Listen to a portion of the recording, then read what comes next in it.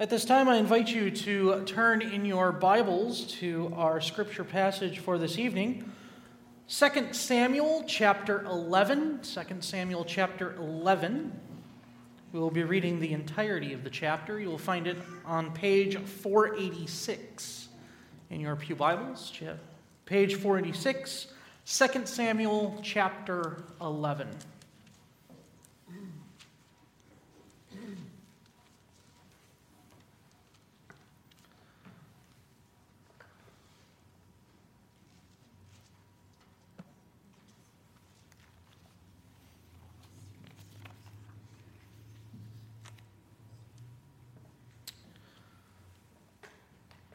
Hear now the word of the Lord, which we will contemplate this evening. In the spring, at the time when kings go off to war, David sent Joab out with the king's men and the whole Israelite army. They destroyed the Ammonites and besieged Rabbah, but David remained in Jerusalem. One evening, David got up from his bed and walked around the roof of the palace. From the roof, he saw a woman bathing. The woman was very beautiful. And David sent someone to find out about her. The man said, "Isn't this Bathsheba, the daughter of Eliam and the wife of Uriah the Hittite?" Then David sent messengers to get her. She came to him, and he slept with her. She had purified herself from her uncleanness. Then she went back home. The woman conceived and sent word to David, saying, "I am pregnant."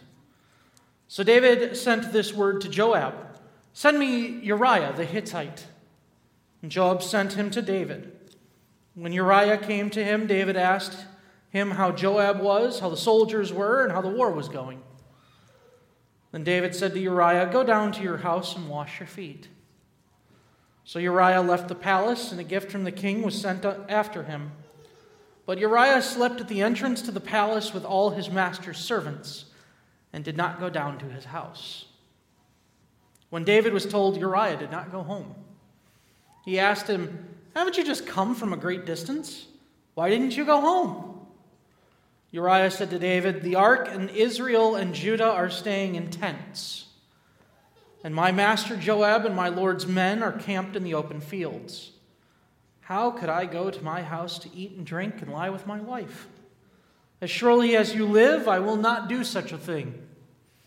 Then David said to him, "Stay here one more day, and tomorrow I will send you back." So Uriah remained in Jerusalem that day and the next. At David's invitation, he ate and drank with him, and David made him drunk. But in the evening, Uriah went out to sleep on his mat among his master's servants. He did not go home. In the morning, David wrote a letter to Joab and sent it with Uriah. In it he wrote, "Put Uriah in the front line where the fighting is fiercest. Then withdraw from him so that he will be struck down and die." So while Joab had the city under siege, he put Uriah at a place where he knew the strongest defenders were. When the men of the city came out and fought against Joab, some of the men in David's army fell. Moreover, Uriah the Hittite died. Joab sent David a full account of the battle. He instructed the messenger, "When you have finished giving the king this account of the battle, the king's anger may flare up, and he may ask you, 'Why did you get so close to the city to fight? Didn't you know they would shoot arrows from the wall? Who killed Abimelech, son of Jerub-Besheth? Didn't a woman throw an upper millstone on him from the wall so that he died in Thebez? Why did you get so close to the wall?' If he asks you this, then say to him also, 'Your servant Uriah the Hittite is dead.'" The messenger set out, and when he arrived, he told David everything Joab had sent him to say. The messenger said to David, "The men overpowered us and came out against us in the open, but we drove them back to the entrance of the city gate. Then the archers shot arrows at your servants from the wall, and some of the king's men died. Moreover, your servant Uriah the Hittite is dead." David told the messenger, "Say this to Joab, 'Don't let this upset you. The sword devours one as well as another. Press the attack against the city and destroy it.' Say this to encourage Joab." When Uriah's wife heard that her husband was dead, she mourned for him. After the time of mourning was over, David had brought her to his house, and she became his wife and bore him a son. But the thing David had done displeased the Lord. Thus far the reading of God's word. Let us pray and ask the Lord would bless our time of study this evening. Let's pray. Almighty God, Heavenly Father, as we come into your presence, having heard your word read aloud, we ask that it may penetrate to our deepest places. May we be convicted. May your truth reign supreme. May our lives be changed. May we go from this place better equipped to be your people in your world. We ask that you be with your servant. May your truth be spoken faithfully, and may you be glorified through him. This we ask in the name of our Lord and Savior, Jesus Christ, through the operation of the Holy Spirit. Amen. People of God, brothers and sisters in Jesus Christ, tonight we read probably one of the most well-known passages in Scripture. David and Bathsheba. This is a passage that maybe you don't tell the little ones, but eventually you do hear about it. David goes out and does something bad, and he sins. David, this righteous man of God, this man who, from the little boy who defeated Goliath, who ran for his life from Saul, who managed to become the ruler of all of Israel, he now sits in his house in Jerusalem. And we see the first of his stumbles. David here, though being a man, is a man of blood. And in fact, when he says to the Lord, "Lord, you've done so much for me. I want to build a house for you. I want to build you a temple so that you're no longer living in a tent, but that the ark has a place of honor amongst our people." And the one thing that the Lord says that prevents him from building a temple: no, your hands are stained with blood. And it is that blood that defines David and his downfall. The arc of David's life is amazing. The stories that we hear of triumph, of glory, of overwhelming faithfulness to God. And yet, just as amazing as those triumphs are, just as glorious as the stories of faithfulness, David is not an artificial figure. David is fallen like the rest of us.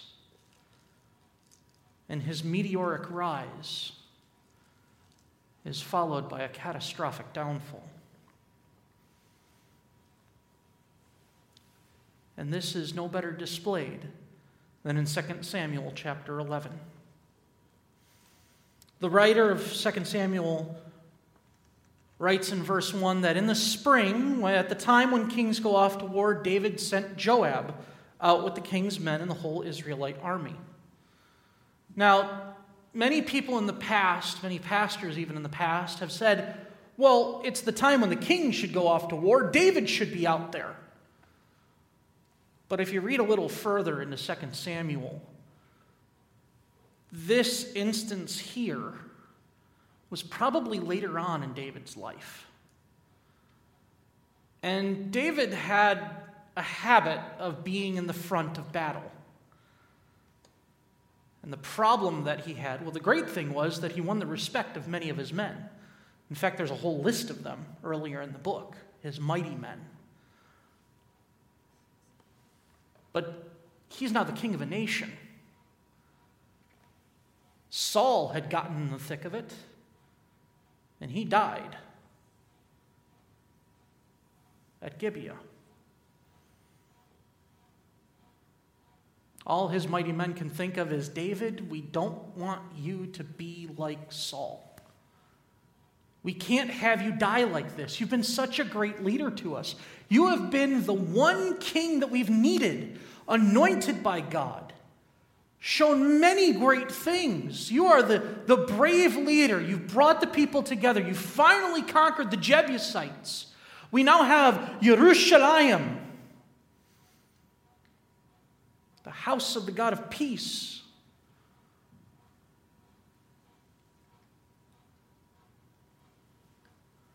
David, you can't be another Saul, tragically falling on your own sword. Stay home. Let the young guys deal with it. Yeah, we understand. You want to get in the thick of it. We know that you're a tactician and a battle planner. But we also know that generals are supposed to lead from the back. David, you're far too close to the line. So David stays back in Jerusalem. But David sends his right-hand man, the leader of his own elite army, but also the Israelite army. He doesn't just call the special forces together and say, we're going to go for a raid. He says, we're bringing everybody together, and we're going after the Ammonites. The reason for this is actually quite important, because we read previously that the Ammonite king had passed away and his son had taken over. And being a good neighbor, David sends a messenger up to the Ammonites and says, your father dealt favorably with us. Your father, the king, may his memory be understood and known and loved. May you be like him. And instead, this messenger is beaten, humiliated, and sent away back to the Israelites with a message that my father was too lenient to you people. A messenger of condolence is made a mockery of and sent back to the Israelites. On the anniversary of that, at the same time, the spring, when the time of kings go off to war, David says, it's time to go to war. I gave you condolences. Your father had passed, and I was willing to establish diplomatic relations with you. No more. David sends the whole Israelite army. They destroyed the Ammonite army, and they besieged them at Rabbah. But again, David remains in Jerusalem. And what's David to do with nothing but time on his hands? Well, in the spring, it gets a little warm in Israel. And so, as is custom, you go out onto the veranda, onto the roof of your house. Enjoy the cool breeze coming off of the Mediterranean Sea. As the air passes to and fro, it's so refreshing. But David, one evening, goes out on his roof, getting up from bed, and he sees a woman bathing. And she is remarkably beautiful. In fact, this is one of the few times we hear in Scripture of a woman being marked as very beautiful. So we know that she was astounding, if even the Holy Spirit says this woman was beautiful. And David, go find out who she is. Now remember, David had already been married to 4 women at this point. And one of the covenants that were supposed to bind the people and how the king was supposed to act was he was not supposed to gather wealth and riches. He was not supposed to build up an army too numerous. that you would no longer trust in the Lord. And he was not supposed to accumulate wives. Wealth, love, power. The greatest political downfalls we have always heard come from wealth, love, and power. And it's not just in Israel. It's happened in the United States. It's happened in Europe. It happened throughout all of history. But again, David is a fallen man, just like you and me. He sends a messenger. Who is she? And he is told, isn't this Bathsheba, the daughter of Eliam, and the wife of Uriah the Hittite? Now the messenger could have easily just said, oh, that's the wife of Uriah the Hittite. But instead he gives the name, she's the daughter of Eliam and the wife of Uriah the Hittite. You see, this messenger had an idea of what David already had in mind. And he raises two giant red flags as if to wave off David, going, don't do it. You know what's going to happen. Don't do it. The first red flag is that he says, she's the wife of Uriah the Hittite. She's a married woman. And you, in your coronation, had to read the Ten Commandments, had to read the book of Leviticus. You know how bad it gets for someone who commits adultery. Don't do it. Strike one. Then he says, she's the daughter of Eliam. Eliam was the name of one of David's mighty men, a fighter that had been with him since he was running from cave to cave from Saul. This is a man that had been at the lowest point of David's career. This is a man who had fought with him from when he was in Ziklag of the Philistines, through the Shephelah, until he finally comes and is crowned king of Judah in Hebron, and then eventually king of all Israel in Jerusalem. This is a man who has fought with him tooth and nail for decades. This is his daughter.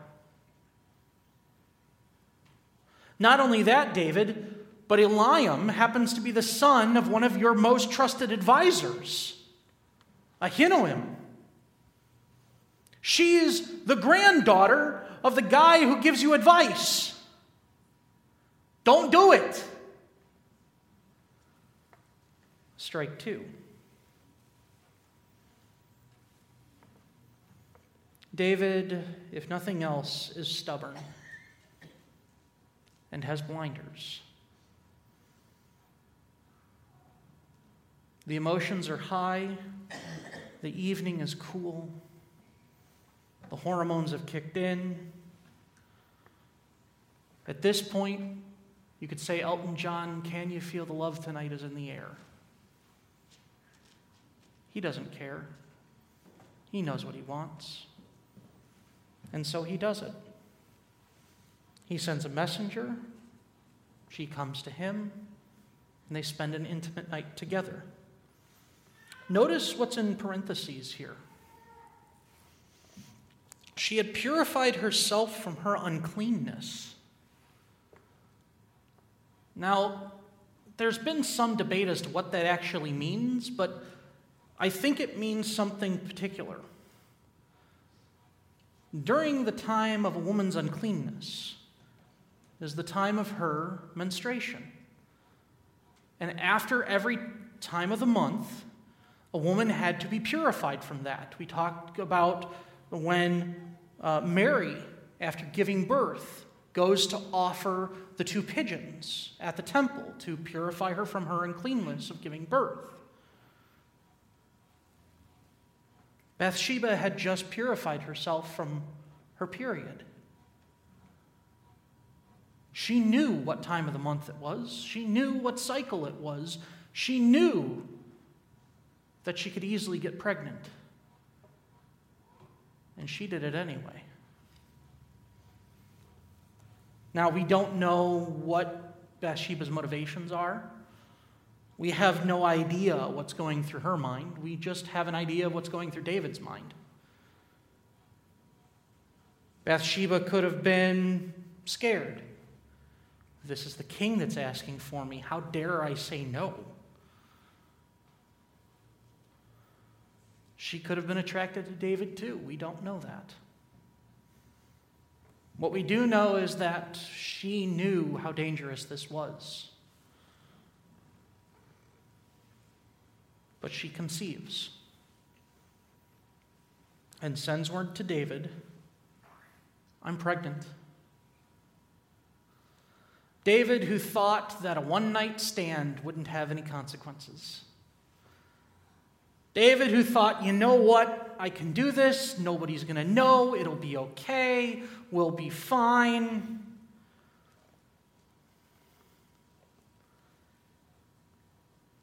And yet David learns the hard way that there's always consequences to sin. Don't we often do the same things? It's okay, it's just a little white lie. I really don't want to get in trouble for this. It'll be all right. You know, I know she dropped the money, but, I don't want to, be a bother. Yeah, okay, fine, he cut me off, but, I really need to cut him off too. Don't worry about it. I don't know who that is in that car up there.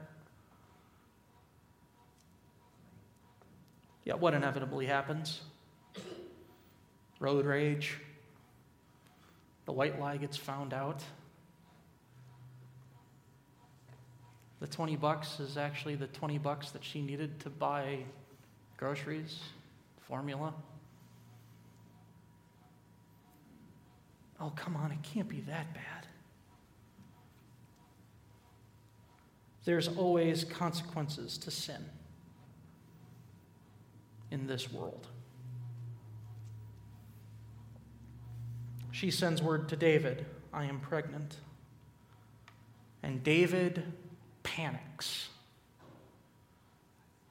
David can't figure out how this happened. What do you mean you're pregnant? You're pregnant? It was only once. You know what? Don't worry about it. We'll cover it up. David, the master tactician, David, the mighty man, David, the faithful one of God, David, the man of God who had conquered, who had subdued the Philistines, who killed Goliath, the master tactician on the battlefield, now attempts to become the master manipulator. David sends word to his commander Joab, send me Uriah the Hittite. When Uriah comes to him, notice the conversation. How's Joab? How's the army doing? How's the battle going? I'm really interested. Then David says, you know what? You've fought so hard. Go on home. Enjoy the comforts of home for a little bit. The idiomatic expression here in 2 Samuel is go down to your house and wash your feet. Washing your feet in the Hebrew would denote a connotation of go home and enjoy the pleasures of home. Enjoy your bed. Enjoy being home. Settle in for a little bit. Enjoy the comforts. And yes, that includes enjoy marital affairs with your wife. But Uriah the Hittite, It doesn't do that. Uriah left the palace. The king sends a gift, but Uriah sleeps at the entrance to the palace with all of his master's servants and doesn't even go down to his own house. You might notice at this point that I've been saying Uriah the Hittite a lot. If you read back through the annals of the Bible, so-and-so begot so-and-so, so-and-so begot so-and-so, so-and-so begot so-and-so. This is the Toledot of, or the book of. You'll notice that there is no person in Israel that would ever have the name of Hittite. Because a Hittite is actually derived from Ham, Canaan.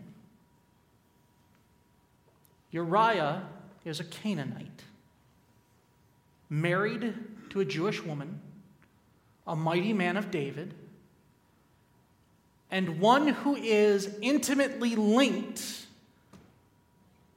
to this country of Israel.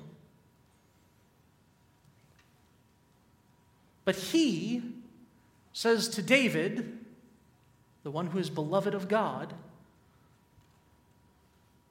I, a foreigner, will act righteously. I am an Israelite by choice. I am an Israelite that fights with Israel, that married into Israel. How in the world could I enjoy the comforts of home when all of Israel is out in the field? And now David, the beloved one of God, gets mud on his face. The righteousness of a foreigner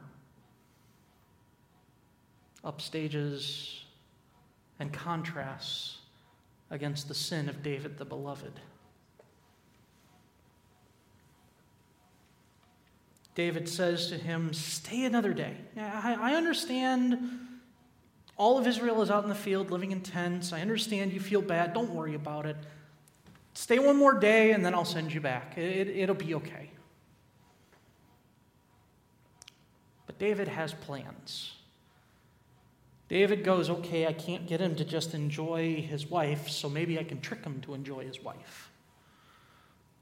So David invites him into the palace, holds a glorious feast, and gets Uriah drunk. David has to resort to getting a man drunk just so there's a chance that he'll sleep with his own wife. And yet it still doesn't happen.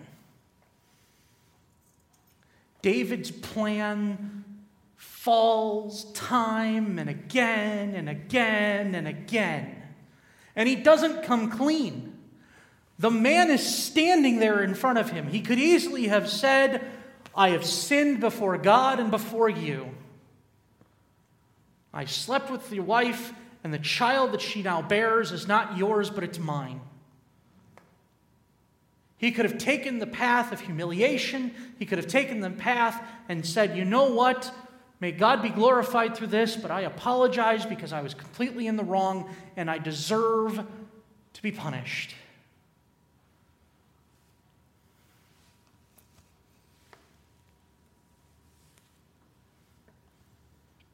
But instead, no, come on in.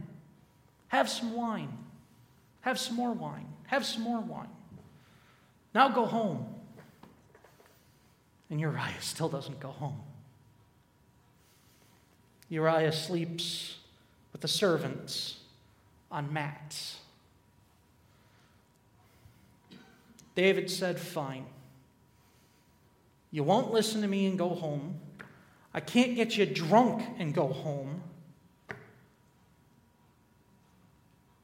I didn't want it to come to this, but there's no other way. David signs the death warrant of Uriah and puts it in the man's own hand. Imagine if you were on a battlefield And the general of the entire campaign says, here, I want you to take this message. I know you spent a couple of days here, but I need you to take this message back to the front. It's very important. You take the message, you give it to your commanding officer, and he says, great, awesome. All right, you're going to go with the special forces, and you're going to go into this operational field tomorrow. And you go into that operational field, and everybody spreads out, and the enemy artillery comes in. Almost like they knew you were going to be there.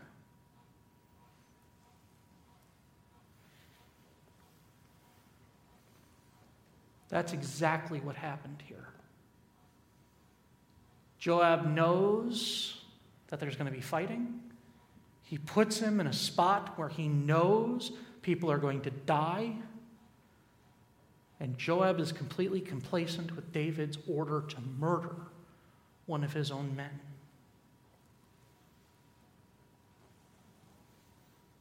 And David wants to be so sure that he says, put Uriah in the front line where the fighting is fiercest and have everybody else withdraw.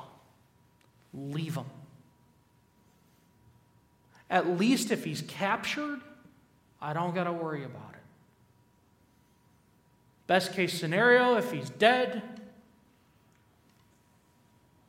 I don't got to worry about it.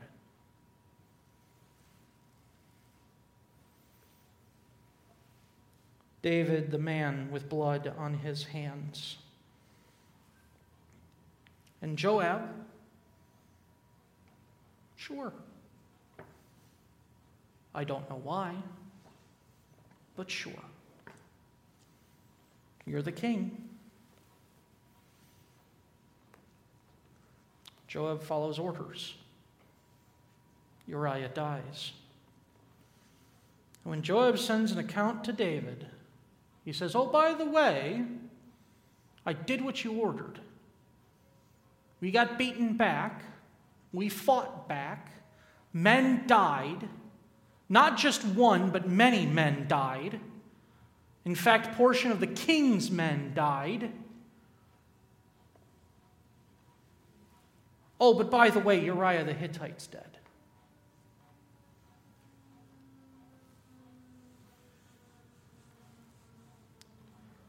I don't know how this was delivered, but you can almost hear the sarcasm from Joab's voice, from the messenger,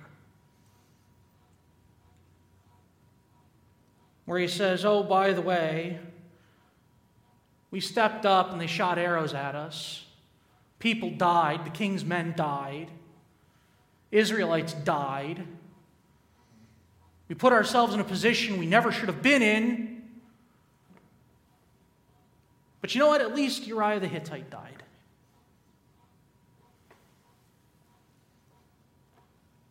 I don't know if Joab knew exactly what he was doing, but there is a possibility he definitely could have. And there's a possibility he, as a good soldier, said, sure, but I don't like it.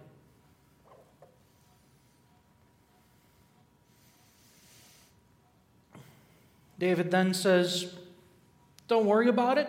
Encourage Joab. Take the city. I know you can do it. Sure enough, he does it. Notice verse 26 on. When Uriah's wife heard that her husband was dead, she mourned for him. After the time of mourning was over, David brought her to his house. Bathsheba mourns. Bathsheba's husband has passed.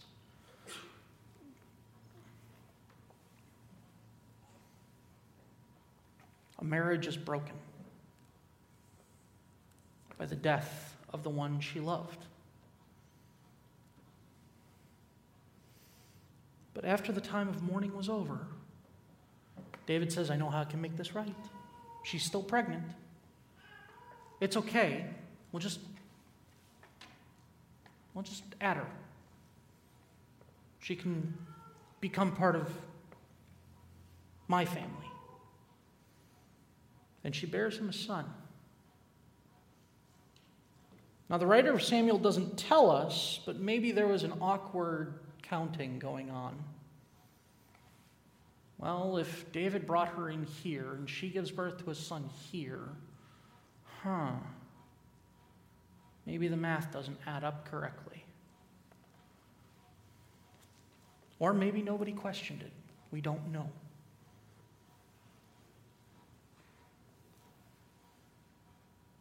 But what we do know is something that explicitly is stated by the writer of 2 Samuel in verse 27.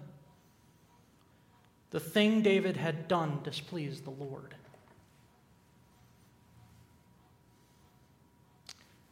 David, beloved of God, anointed as a shepherd boy, time and time again had done many mighty things in the name of the Lord. And yet, when he makes a mistake and a red flag is thrown up, don't do it, David, he ignores that one. And then another red flag pops up. Don't do it, David, and he does it anyway. And he sins. And instead of owning his sin, he goes, well, at least nobody will figure this out. And then the consequences come. And I'm not even talking about the spiritual consequences yet. I'm just talking about the physical consequences. David, you committed adultery. David, you took something that wasn't yours. You coveted. You committed adultery. You disobeyed the Lord your God. You didn't live with him as the Lord of your life. You who are beloved of the Lord have taken his name in vain. And to cap it all off, you murdered your own soldier, your own advisor's grandson-in-law, one of the men who you have trusted with your own life for decades, his daughter's wife and his daughter have all been played by your shameful lust.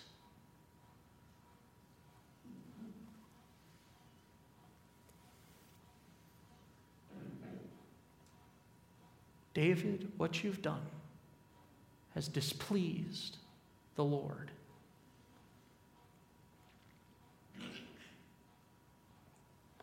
It is condemning upon condemning upon condemning.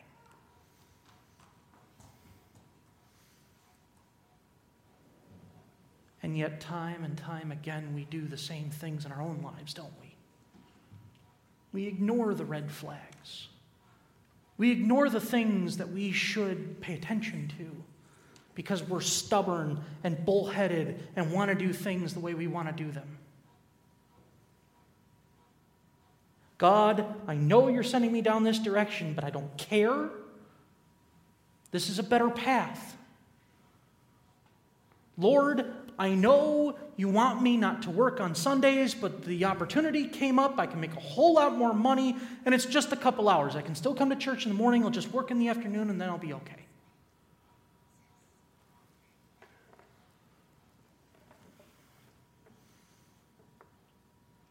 Lord, I know, I understand, but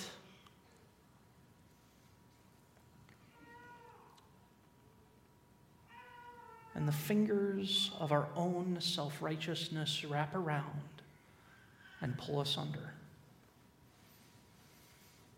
David lies to himself more than anything else. He lies to himself by saying, it'll be okay. He lies to himself by saying, it'll be okay as long as no one finds out. He lies to himself by saying, it'll be okay as long as no one finds out because Uriah will think it's his own child. It'll be okay because Uriah will think it's his own child, And he won't know because he'll be too drunk to remember it, but it'll be okay.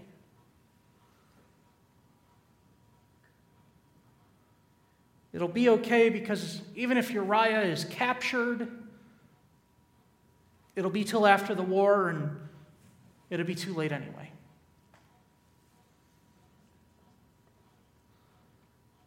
It'll be okay because Uriah's dead. She's my wife now. So we just did a little bit before the wedding.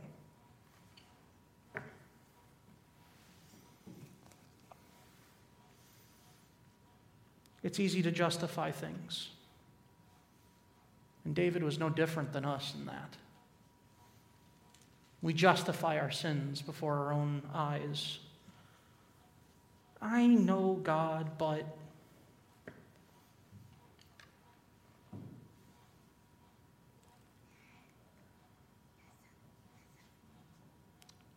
it's so easy to fall into that pit. First, you lie to the people around you. You lie to God. And then you lie to yourself. It'll be okay. And then one lie leads to another, which leads to another problem, which leads to another sin, which leads to an even deeper and deeper and deeper pit.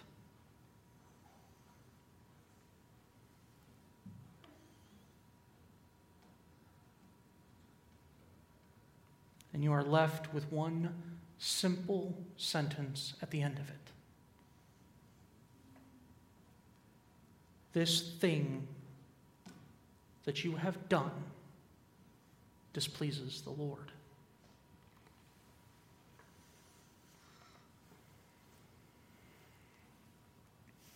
As the passage continues and as other stories evolve, we see that David's sin, like many of ours,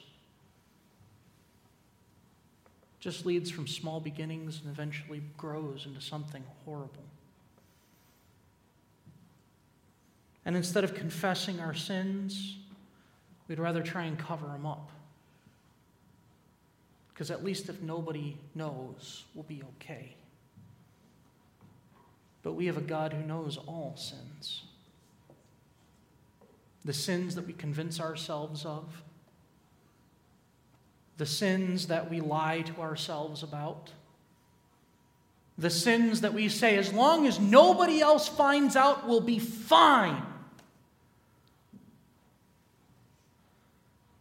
And then the sins that have such dire consequences that we sin upon sin upon sin just to try and cover it up.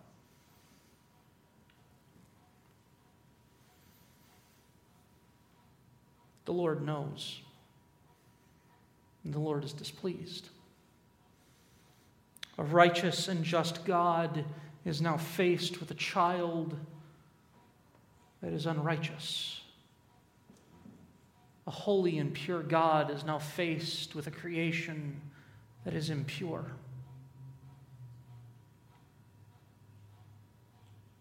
And that cannot stand in front of the King of the universe. But praise the Lord, that's not the end of David's story. And that's not the end of our story.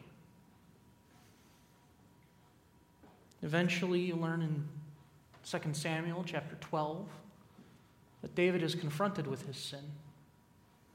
He is rebuked, and he owns his sin. And yes, there are still consequences, and there are still dire consequences.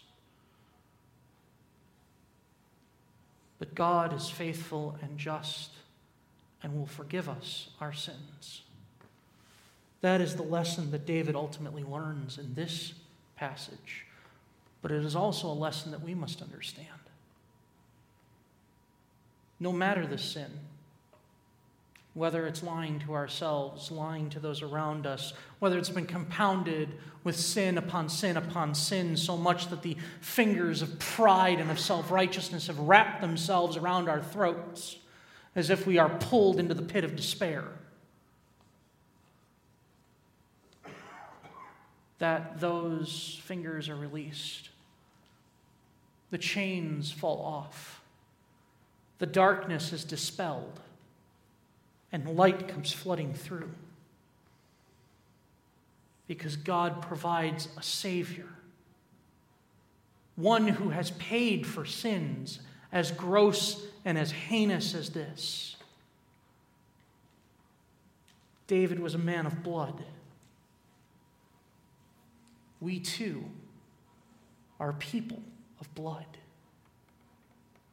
But we are a people of blood pulled from the nations, a people of the blood of Christ. And our sins, our failings, our problems,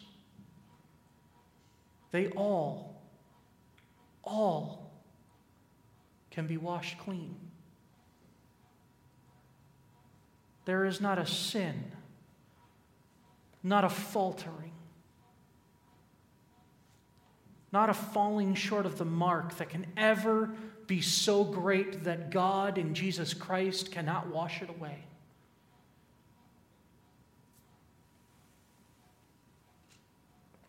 He proved that when he was born in Bethlehem, when he performed miracles by raising the dead, by healing the lame, by curing the leprous, by dying on a cross. He paid the price. Now, that doesn't mean that we get to escape all of the consequences of our sin in this world. But like him who was the first fruits that rose from the grave, so too we can look for the hope of the resurrection.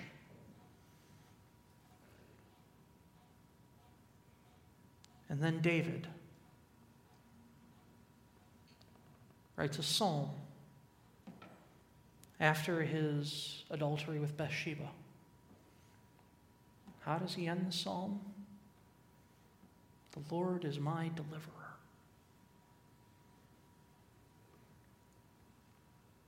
That is what David learned. And that's what we must be reminded of.